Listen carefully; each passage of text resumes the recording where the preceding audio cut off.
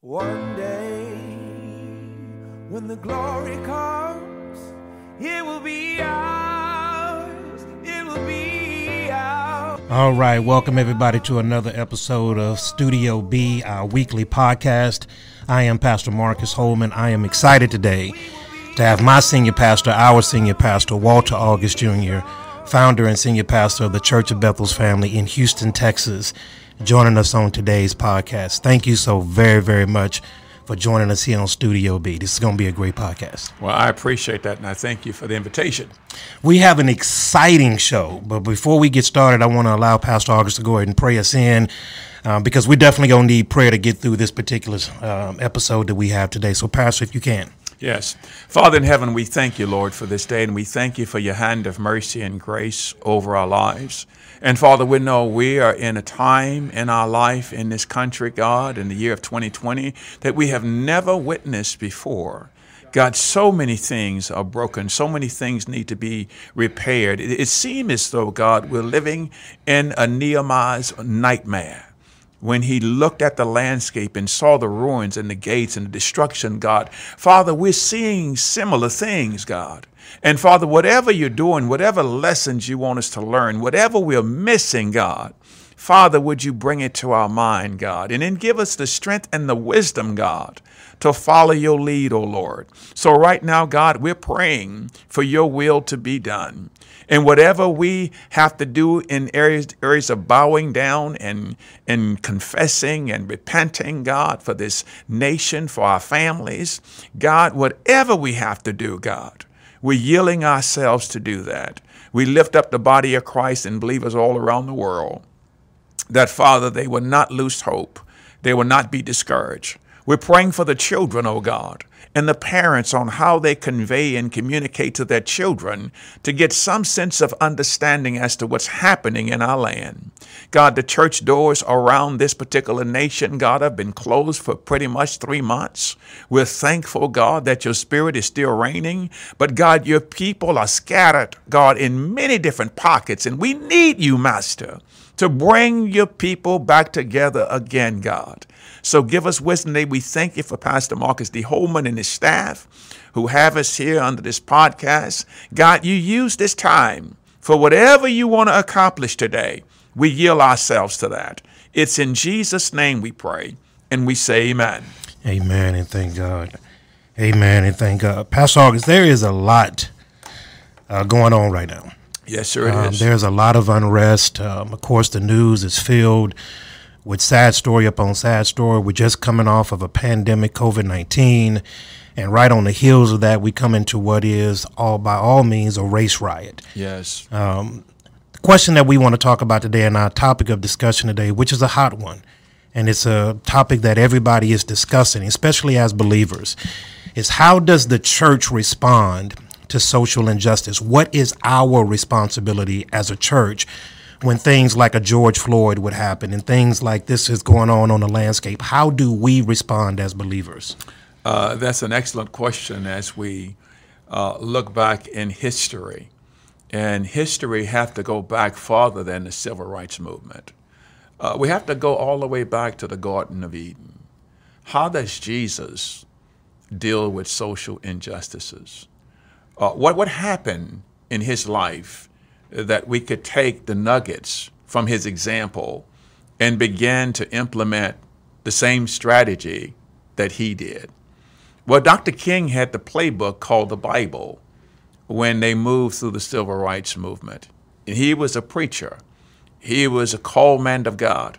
So we don't have any other instructions or any other guidance other than the Holy Scriptures that God has given unto us. I remember when Peter in the Garden of Gethsemane, when they came to arrest Jesus, he pulled his sword and chopped off the ear of one of the centurion guards. But what did Jesus do? He rebuked him. Told him to put his sword up, which, based on what we've seen, if you love somebody, you want to protect them. And if you know something gravely is coming up on them, then you do what you can to fight a good fight of faith. And Peter had committed to following and loving Christ with everything. But then Jesus turned right around and he rebukes Peter. And then he ended up putting the ear back on the centurion guard who came to arrest him. It comes back into the text where we have to realize that we got to get to a point to where we learn how to turn the other cheek. You know, we have to do it the way Jesus would do it. And I know we're living in a land right now where it's anti-God, anti-Christ, anti-church. The Bible is completely shut. Throw the Bible outside the school. No prayers. So when you have a lawless society and you have people who are not worshiping and honoring God at 100, then the only thing that they're going to do is respond through their emotions. And when they respond to their emotions, their physical activity would deem further destruction. And we will be very few who will understand what it means to protest injustices nonviolently. Dr. King was very instrumental in saying, listen, no matter what happens, no matter what they do to you, maintain your integrity, maintain your intelligence, maintain your dignity, because they got to see themselves at their worst, but they got to see us at our best. So when we talk about a response, it's the playbook is already written. When we preach and when we go to Calvary and Jesus is nailed up on that cross, and he's taken all the beatings and all the lashings and all the insults and being spat on. He's taken all that, but he looks down and he says, Father, forgive them, for they know not what they do. Our response is no difference. And I know there are individuals who believe an eye for an eye, a tooth for a tooth. But my Bible tells me that's not the model of Christ. We all know for a fact all of us were born into sin, shaped in iniquity. We all know that it's by grace alone, according to Ephesians 2:8. It's by pure grace we've been saved and not by anything we've done on our own. So we have a natural debt. When we look into Romans chapter 12, and it says, I beseech ye therefore by the mercies of God, present your bodies as a living sacrifice, holy and acceptable unto God, which is your reasonable act of worship or service, and to be no longer conformed to the patterns of this world, but be ye transferred with the renewing of your mind. The plan is already laid in. If we're going to be a disciple of Jesus Christ, which we are, who should we be following? Who should we be listening to? What spirit should be leading us? Should it be the Holy Ghost, the Holy Spirit, or the noise on the street, or the disenfranchised on the street? God is not sleeping. God is not slumbering. God is waiting for his people to turn to him. And he shall make everything straight. My Bible tells me, and even in Romans 12, and later on, he says, listen, do not repay anyone evil for evil. He goes on to say, if your enemy is hungry, feed him. If he's thirsty, give him something to drink. In doing so, it's like putting hot coals upon their head. And verse 21 says, do not be overcome by evil, but overcome evil by doing something good. So the church's response is Christ's response. We have to do it his way. Is it going to be a popular response? No. Yeah, okay. Okay. But our way is Jesus' way.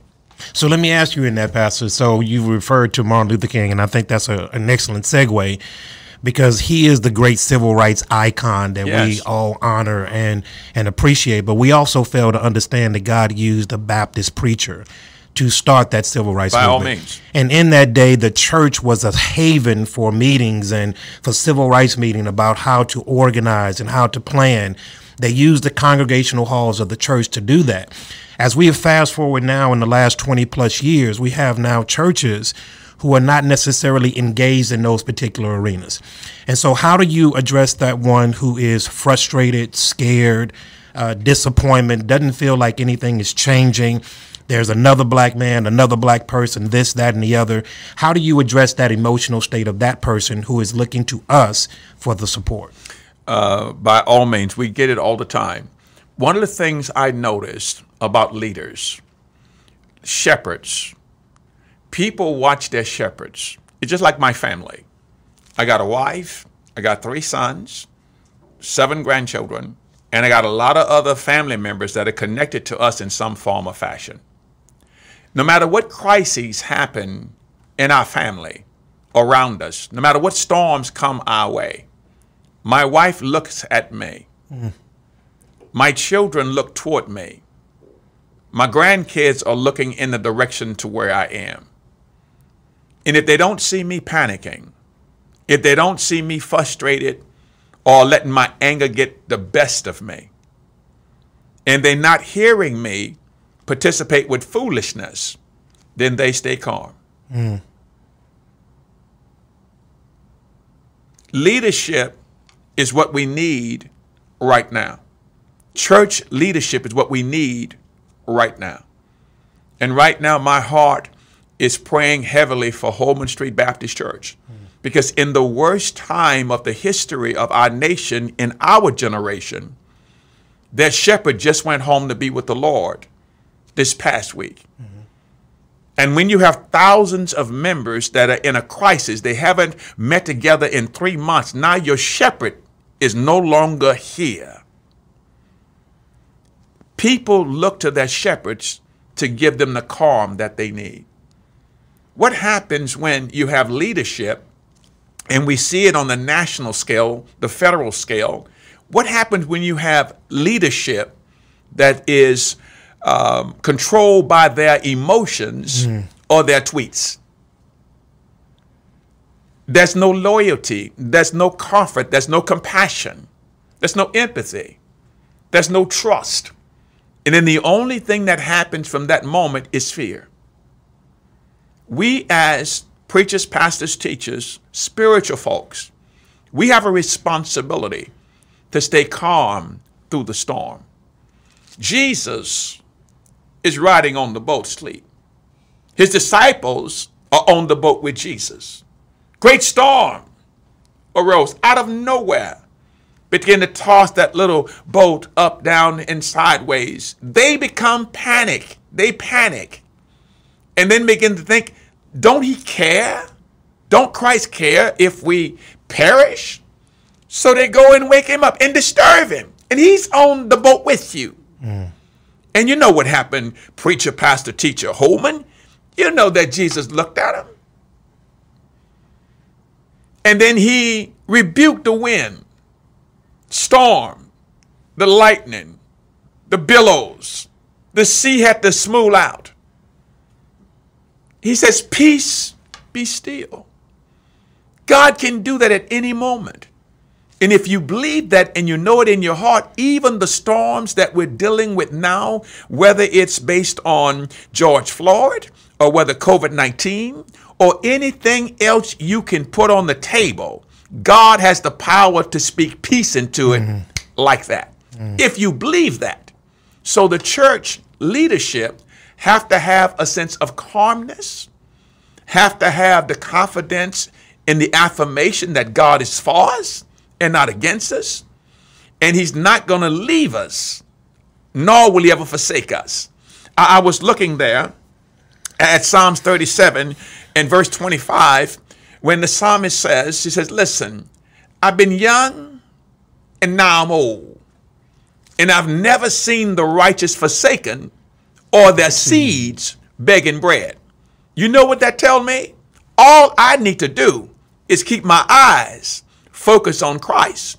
Keep my eyes focused on the hills from which cometh all of my help. Then everything else is going to smooth itself out, not according to my timetable, but according to his. And that's the truth. We need to walk in a spirit of dignity.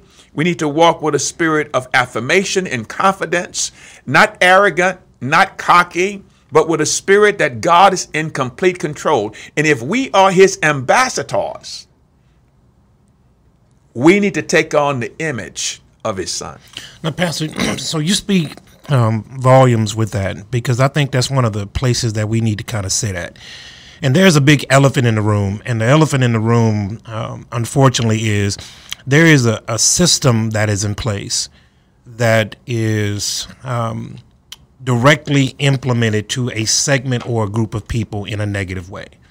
My question to you is how should if Galatians says that there's neither Jew nor Greek nor male nor female, but we're all one in Christ Jesus, is there a response? Is there an expectation from our white evangelical brothers to stand up in their pulpits and in public arenas to stand out against what is going on in this nation right now? Do we or should we expect our white evangelical brothers that love Jesus just the way that we do, and we can worship inside of a congregation and we can all sing the same praise and worship songs, is there an expectation of them to stand up on behalf of what's going on? Amazing, they don't have to do one thing. The issue come in is that has been the failure, if I can put it in this term, of the black church or the black pastors or black Christians. We have been following their lead, thinking their lead is correct, and looking for their affirmation so we can feel that we're okay. It's like the master and the servant. Yeah. I don't think so. That's why I tell people, when you understand the scriptures and the text, and you know that God does not show favoritism, no partiality, none impartial spirits toward one or the other, no Jew, no Greek, no free, no slave. It says we all one. And so the key of it is we all have to keep our eyes upon him. In the end of John, when Jesus restored Peter, do you remember once he restored Peter, Peter, feed my sheep. Peter, follow me. Peter, feed my lamb. And he says, okay, handle it, Peter. And then Peter sees one other disciple. Yeah. And then he asks Jesus. Yeah. He says, now what about him? When are they going to get right? Jesus says, well, what is that to you? Yeah. Whatever I want to do to them and what I need them to do, that has none of your business. But you, Peter, you follow me. And I think that's one of the greatest things that we can learn in this season. We shouldn't expect anything from our white and evangelical brothers and sisters other than they be true to the word of God and serve God with all their heart, mind, and soul, and then love their neighbors as they love themselves. If I need somebody to kumbaya with me to make me feel that I'm a part of, then I've missed it. Then who am I serving? This is real. So we shouldn't expect those things. One of the things about Pastor August and Bethel's family, we lead ministry. We don't follow ministry. Yeah. That's what we do. That's a good word. And we don't apologize for it. When you're looking at the Bible, you have people like Micah, who was a social prophet. You have Jeremiah, who was a social prophet. And even Jesus was a social prophet. We see this in the Gospels when Jesus stood up for the woman that was caught in the very act of adultery and shielded her from the social injustice that were happening to her at that day. And when we're looking at Trayvon Martin, Eric Gardner, Sandra Bland, Philando Castile, as a matter of fact, just yesterday, the cop that shot Philando Castile got cleared of all charges. So when you see these kind of social injustices happening in our particular Jerusalem and in our landscape, what is our response in how to stand up for those who can't stand up for themselves? Do we have a place in this system of justice, in this system of economics, and how do we bridge our faith with the practical issues of today? If we want to see resolve, we have to go back and truly look in the mirror and look at ourselves and ask the hard questions. Do we qualify to take the speck out of our brother's eyes? At the same time, we have a plank sticking out of our head. Do we qualify? Yes, there is what we call systemic racism, injustices. It's been inbred in the United States since it became a country.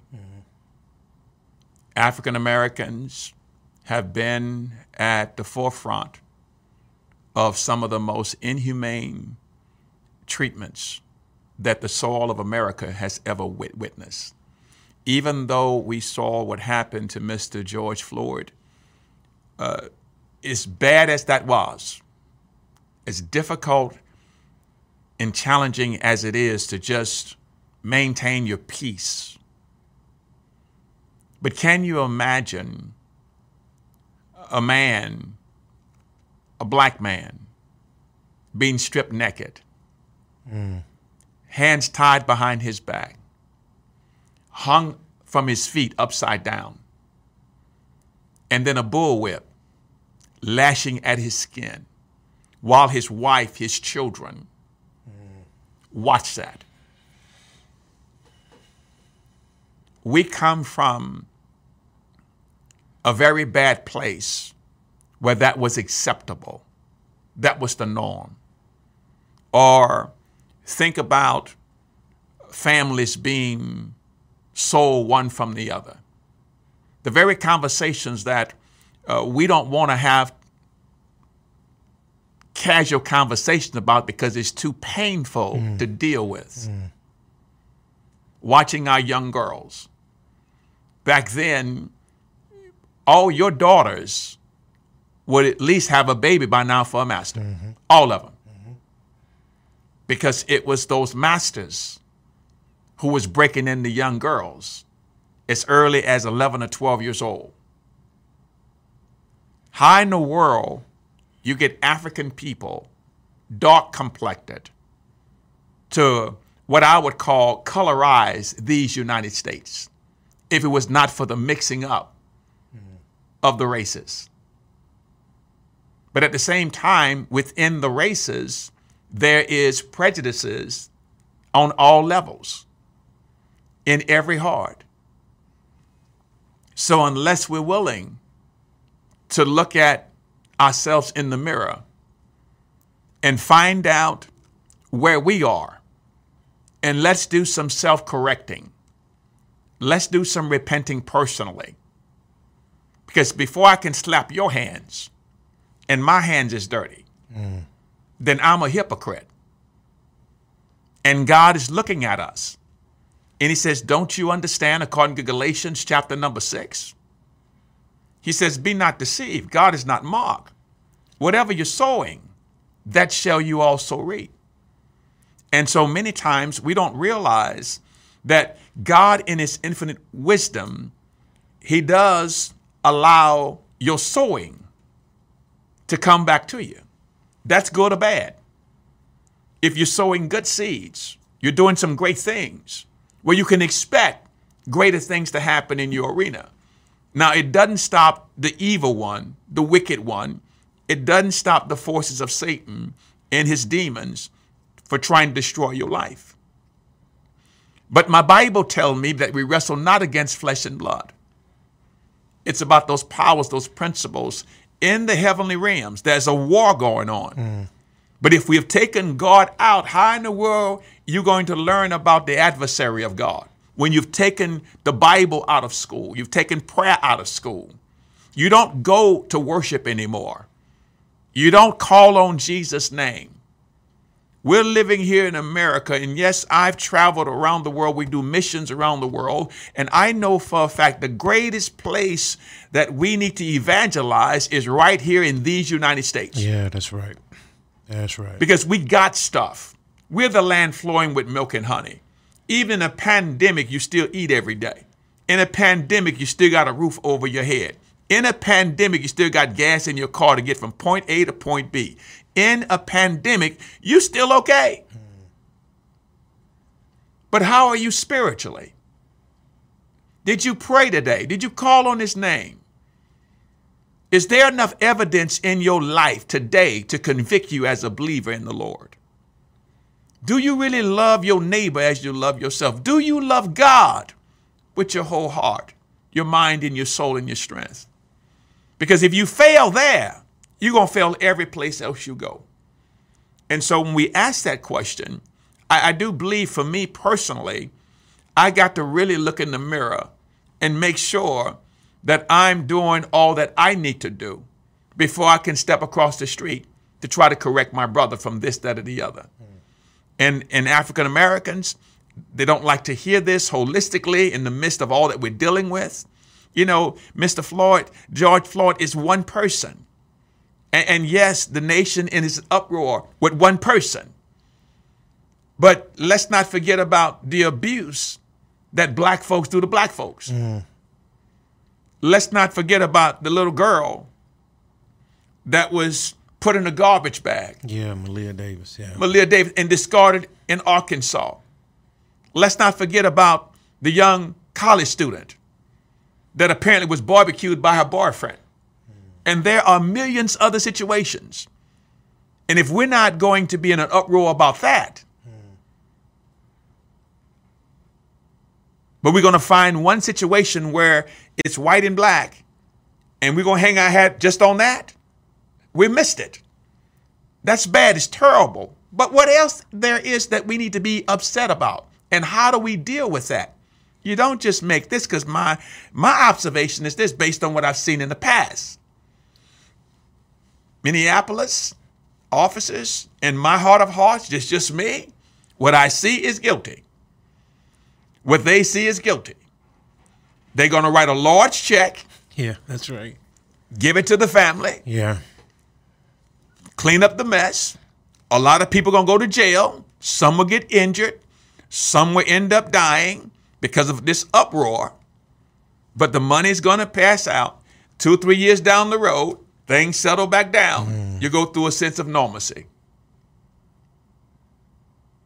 We have to do a self-evaluation, and we got to check us. Why are we behind in everything? Why are we behind academically? Why are we behind socially? What is it about us that we can't come together as a people? What is it about us that make us hate ourselves so much we beat each other up? We got to deal with that. And we got to be very frank with that. But to look for the Lone Ranger to come and save Tonto, please, that don't happen. No, sir, it's in the movies. Yeah. It's in the movies. So we got to teach our children what we need to do to go forward. One of the questions you had on here, what should be the church's response? What do we should be doing right now? I remember during the civil rights movement. I remember during the times when, of course, the schools were closed. My mother did not allow us to just stay at home. There are many parents that said, "Lo, our kids are not going to school. There's segregation, there's fighting, there's riot. They're going to go here, they're going to stay home." My mother sent us to school. So we got to have a response. Are our children in school? Are they still learning? We can't have a generation of children that missed a whole entire year of academic achievements.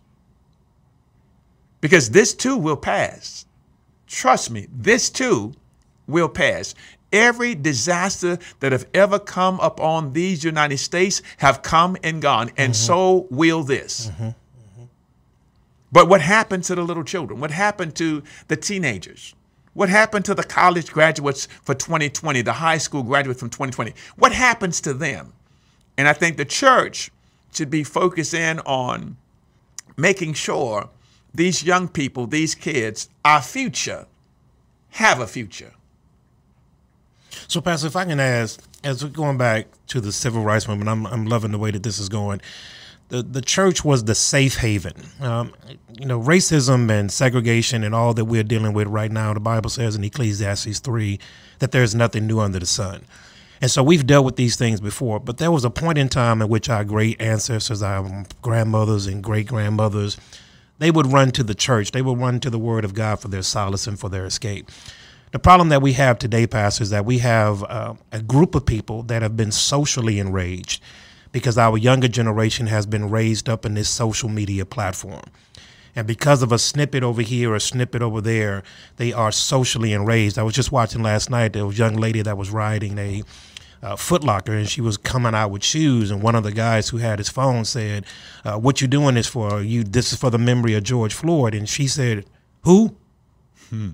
So she was out there getting caught up in all of this nonsense because social media and this social environment that we're in caused her to respond, not necessarily knowing what she was doing or why she was doing it.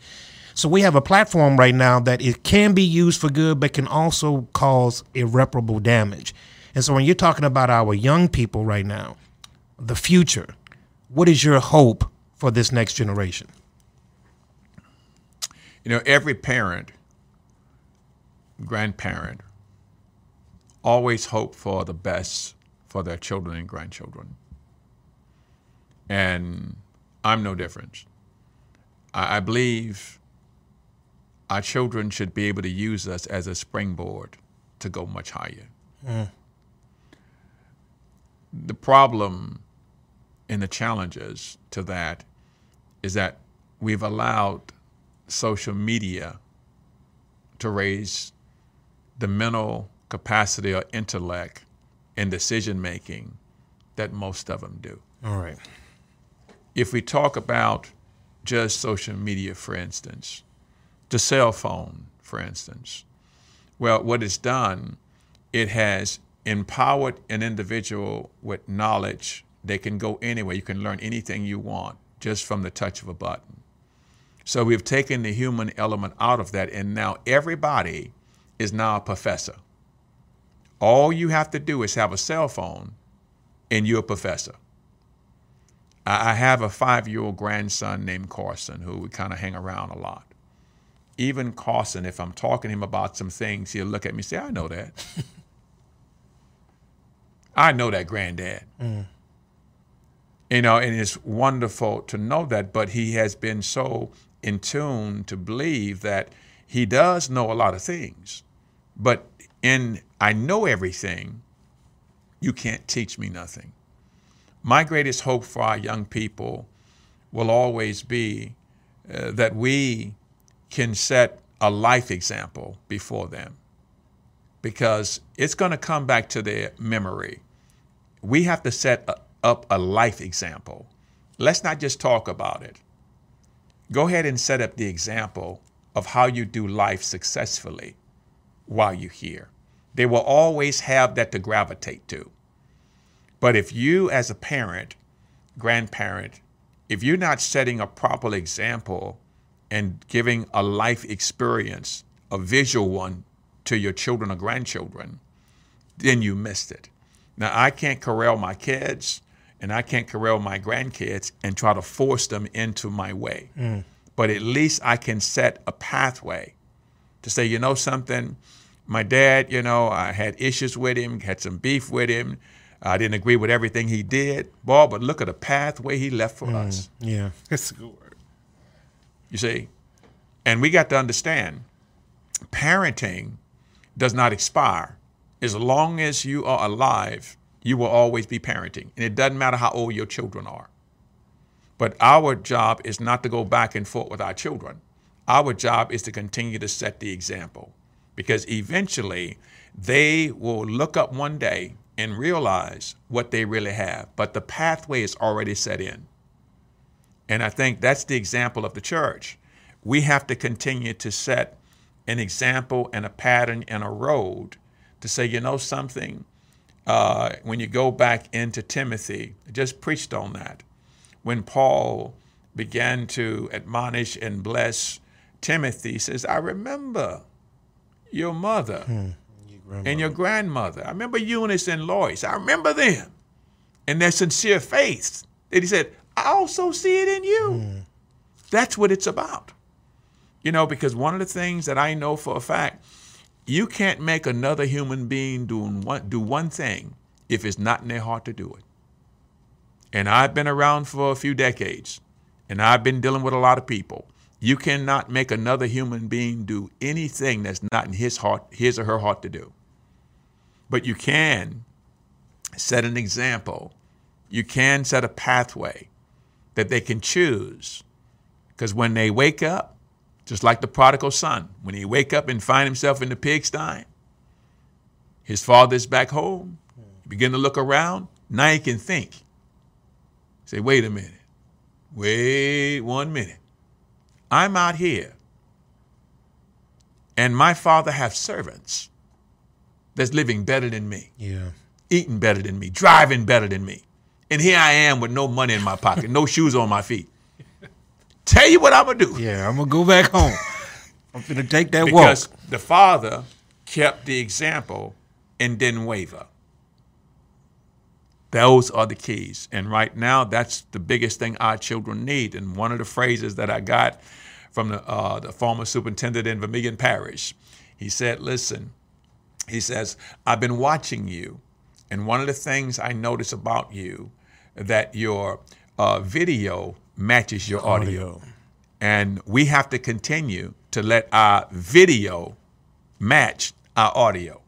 If you say you're not racism, let your video show it. Yeah, that's a good word. Yeah. You know? If you love me, let your video show it. So that's where we are. When it comes down to the hope of our children, is at least they can rise up and see a path that can get them to where God wants them to be. I think I hear what you're saying in regards to the Bible is supposed to be our biblical foundation. Yes, sir. And how we respond is by the pattern and example of what Christ has shown to us. Means. There is a separation right now. You mentioned it earlier in our previous segment that we have pushed God out of church, basically, pushed God out of school, pushed God out of our politics. We've told God that we don't want to have anything to do with you. And so now we're seeing the fruit of that response. We've sown that, and now God is reaping a harvest in us. So my question is, as we move forward, what does the 2020 church look like in regards to dealing with all of these particular ills that we are dealing with? How would you encourage people who are seemingly discouraged by what they see on the outside? How would you encourage them? You know, 2020 is going to go down in history as one of the most challenging years that we in our generation have ever witnessed personally. Decades from now, if Christ don't return, children are going to be reading about 2020. And they would probably say, no, that didn't happen. Yeah. The president did what? No. This is fiction. Yeah, he didn't say that, did he? No. They didn't tolerate this, did they? Yeah. And so when it come down to the church and try to encourage individuals, I'm going to go back to what I alluded to and tried to explain. It's a personal decision that a person have to make about whom they're going to serve. Because no one can serve two masters. And at the end of the day, you need to know personally that only God grades your papers. In the book of Galatians, chapter number 6, verse number 3, it says, if a man think himself to be something when he is nothing, he only deceives himself. But verse 4 says, but let every man prove his own works, and then he shall have rejoicing in himself alone and not in another person.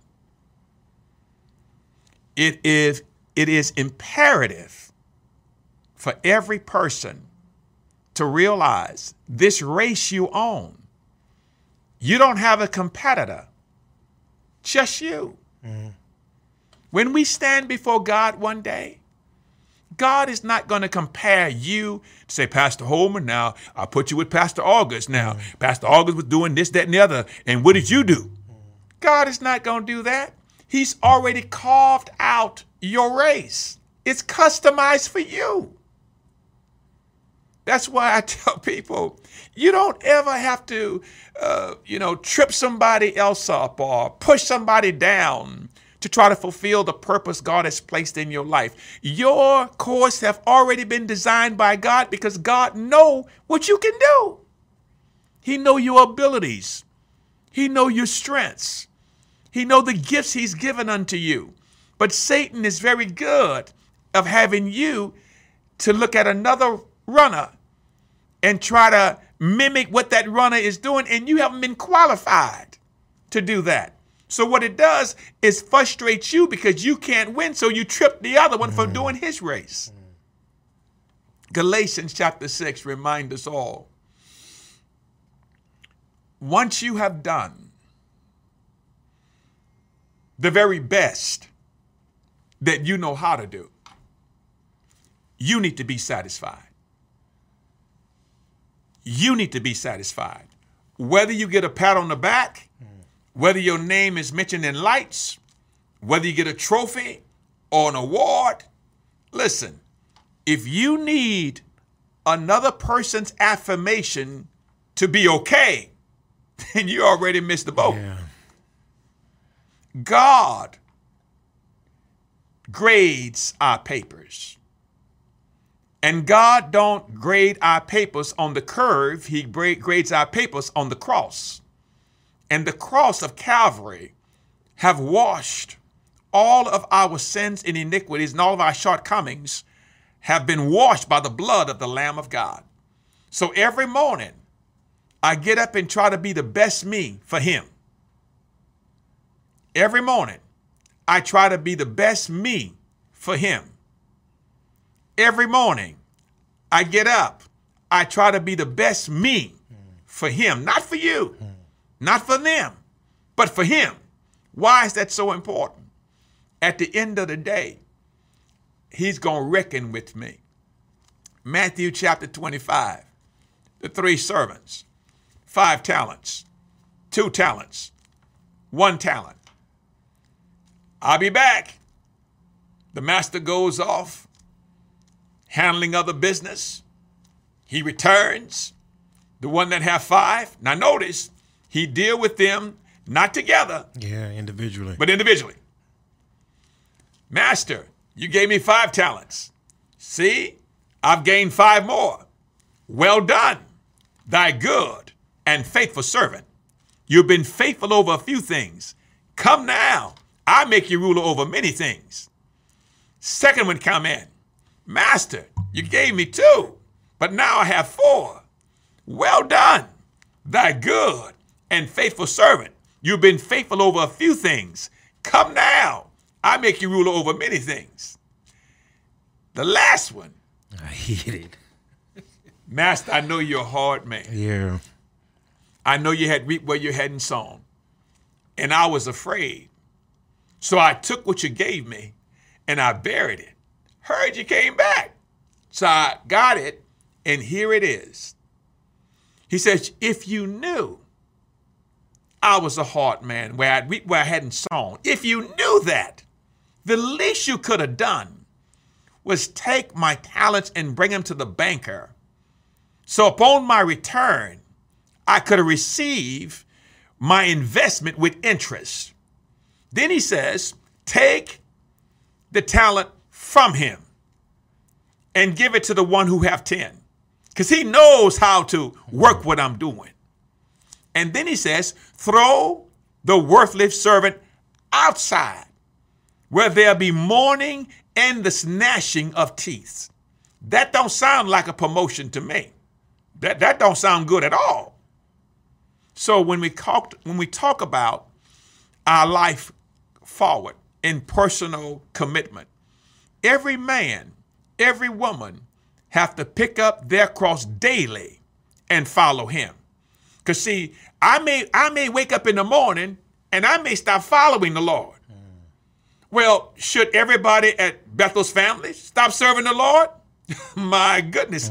If you think that you can do what I do because I stopped doing what I'm supposed to do, you better say, well, Pastor, God bless you here. Yeah. We're praying for you. Yeah. But we're going to stay with Jesus. Yeah. Because it's a personal decision. When you know that God created you, shaped you, molded you, then you need to keep your eyes focused on the Lord Jesus Christ. The final thing I'm going to say, all flesh is dead. All flesh is dead. No matter what you do to this flesh, It's already dead before you touch it. Because I was formed from the dust of the earth. And my Bible tell me, from dust you came, dust you shall return. All flesh is already dead. It's the spirit man on the inside that live eternally with God. So what should we be focusing more on? The flesh or the spirit? And it's the spirit. So I tell people in Galatians 6:4, once you have done the best that you know how to do, you need to be satisfied. Don't get with other people. Well, how am I doing? Am I doing all right? Because that's the problem. We're allowing other people to grade our paper, to grade our walk, to grade our service to the Lord. And listen, there has never been a teacher nor a professor that's going to let you outshine them. Even when it comes to the academia world, whether college, whether high school, see, the curriculum is based on the intellect of a few people. That's why at times it's unfair. In other words, I will take you and I'm going to give you an examination. And based on your grade, that's how I'm going to accept you or reject you. So while I'm at my home, based on what I know, I put together a test. Then I'll meet you in the morning and say, here's your test.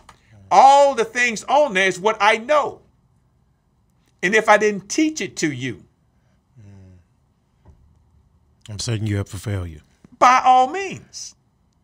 And that's why many times the academia world doesn't work, because you only are testing me on what you know, not what God knows. So you grade me unfairly. But God has never, ever failed me. God has never, ever failed me. Through the highs and the lows, the good times and the bad times, through storms, through hurricanes, through family problems and challenges, through health challenges, through the loss of loved ones, my God has never failed me. So, Pastor August, going back to what you said is that there is nothing new under the sun. In trying to deal with everything that is going on, God, I didn't hear a voice from heaven, nor did I see writing on the wall, but God took me to Matthew 24, and he said, son, I've already wrote down what is happening now. And in that particular text, you'll find that the disciples go to Jesus and say, Lord, what is going to be the sign of your return? What should we look for?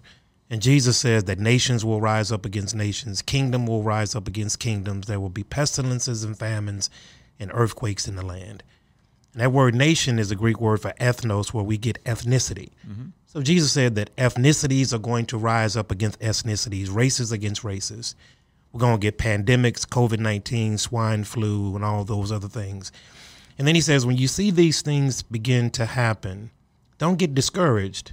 He said, I want you to look up, because your redemption draws nigh. So my heart is heavy because I see all of this stuff that is going on the news. But Pastor, I don't see people looking up. And I believe that a lot of people are going to be caught by surprise when Jesus Christ comes again. And so our job as a church, and I thank God that you alluded to it and then put it in such concrete terms, is that our job as a church right now, even in the midst of all that is going on, is to stay true to our biblical beliefs, and for every person, regardless of what side of the aisle that you fall on, is to look at themselves in the mirror and say, what am I doing right now to make myself better? And by making myself better, I can make my community better. And by making the community better, I can make this world better. And so as we bring this to a close, what's some of the final thoughts that you have in regards to the people out there that are looking, and some of the people that are still struggling, they're going through this, they're going through that? As you would give them some final instructions, what would that be? I think you alluded on it, and I want to hit on it as I close. We walk by faith and not by sight. You said you get discouraged when you look around and don't see people looking up to the Lord Christ Jesus, I would tell you, when people look at you, you need to be looking up. Because if you can get discouraged, like a Jonah, looking at the Ninevites, will give you a discouraging heart. But if you're looking up and you're looking at me, but I don't take my eyes off of him to look at you, eventually, if I keep staring long enough, you're going to begin to look up. You can go outside and actually just start looking up. Just do this. Nothing in your view. Others going to come. That is the key. Keep looking toward the kingdom. God will do the rest. Well, Pastor Waltog is Jr., senior pastor, founder of the Church of Bethel's Family. Thank you for joining us on this edition of Studio B. Look forward follow us on Facebook, Instagram, IG, Twitter. IG and Twitter is the same thing. IG and Instagram are the same thing. But y'all follow us on all the social media platforms to make sure that you don't miss one single episode. New episodes come out on Monday. Tatum and the Table Talks come out on Friday. Make sure that you don't miss one single episode. We look forward to seeing you next week, man. Y'all stay blessed. God bless you. We love you. When the war is won, we will be sure.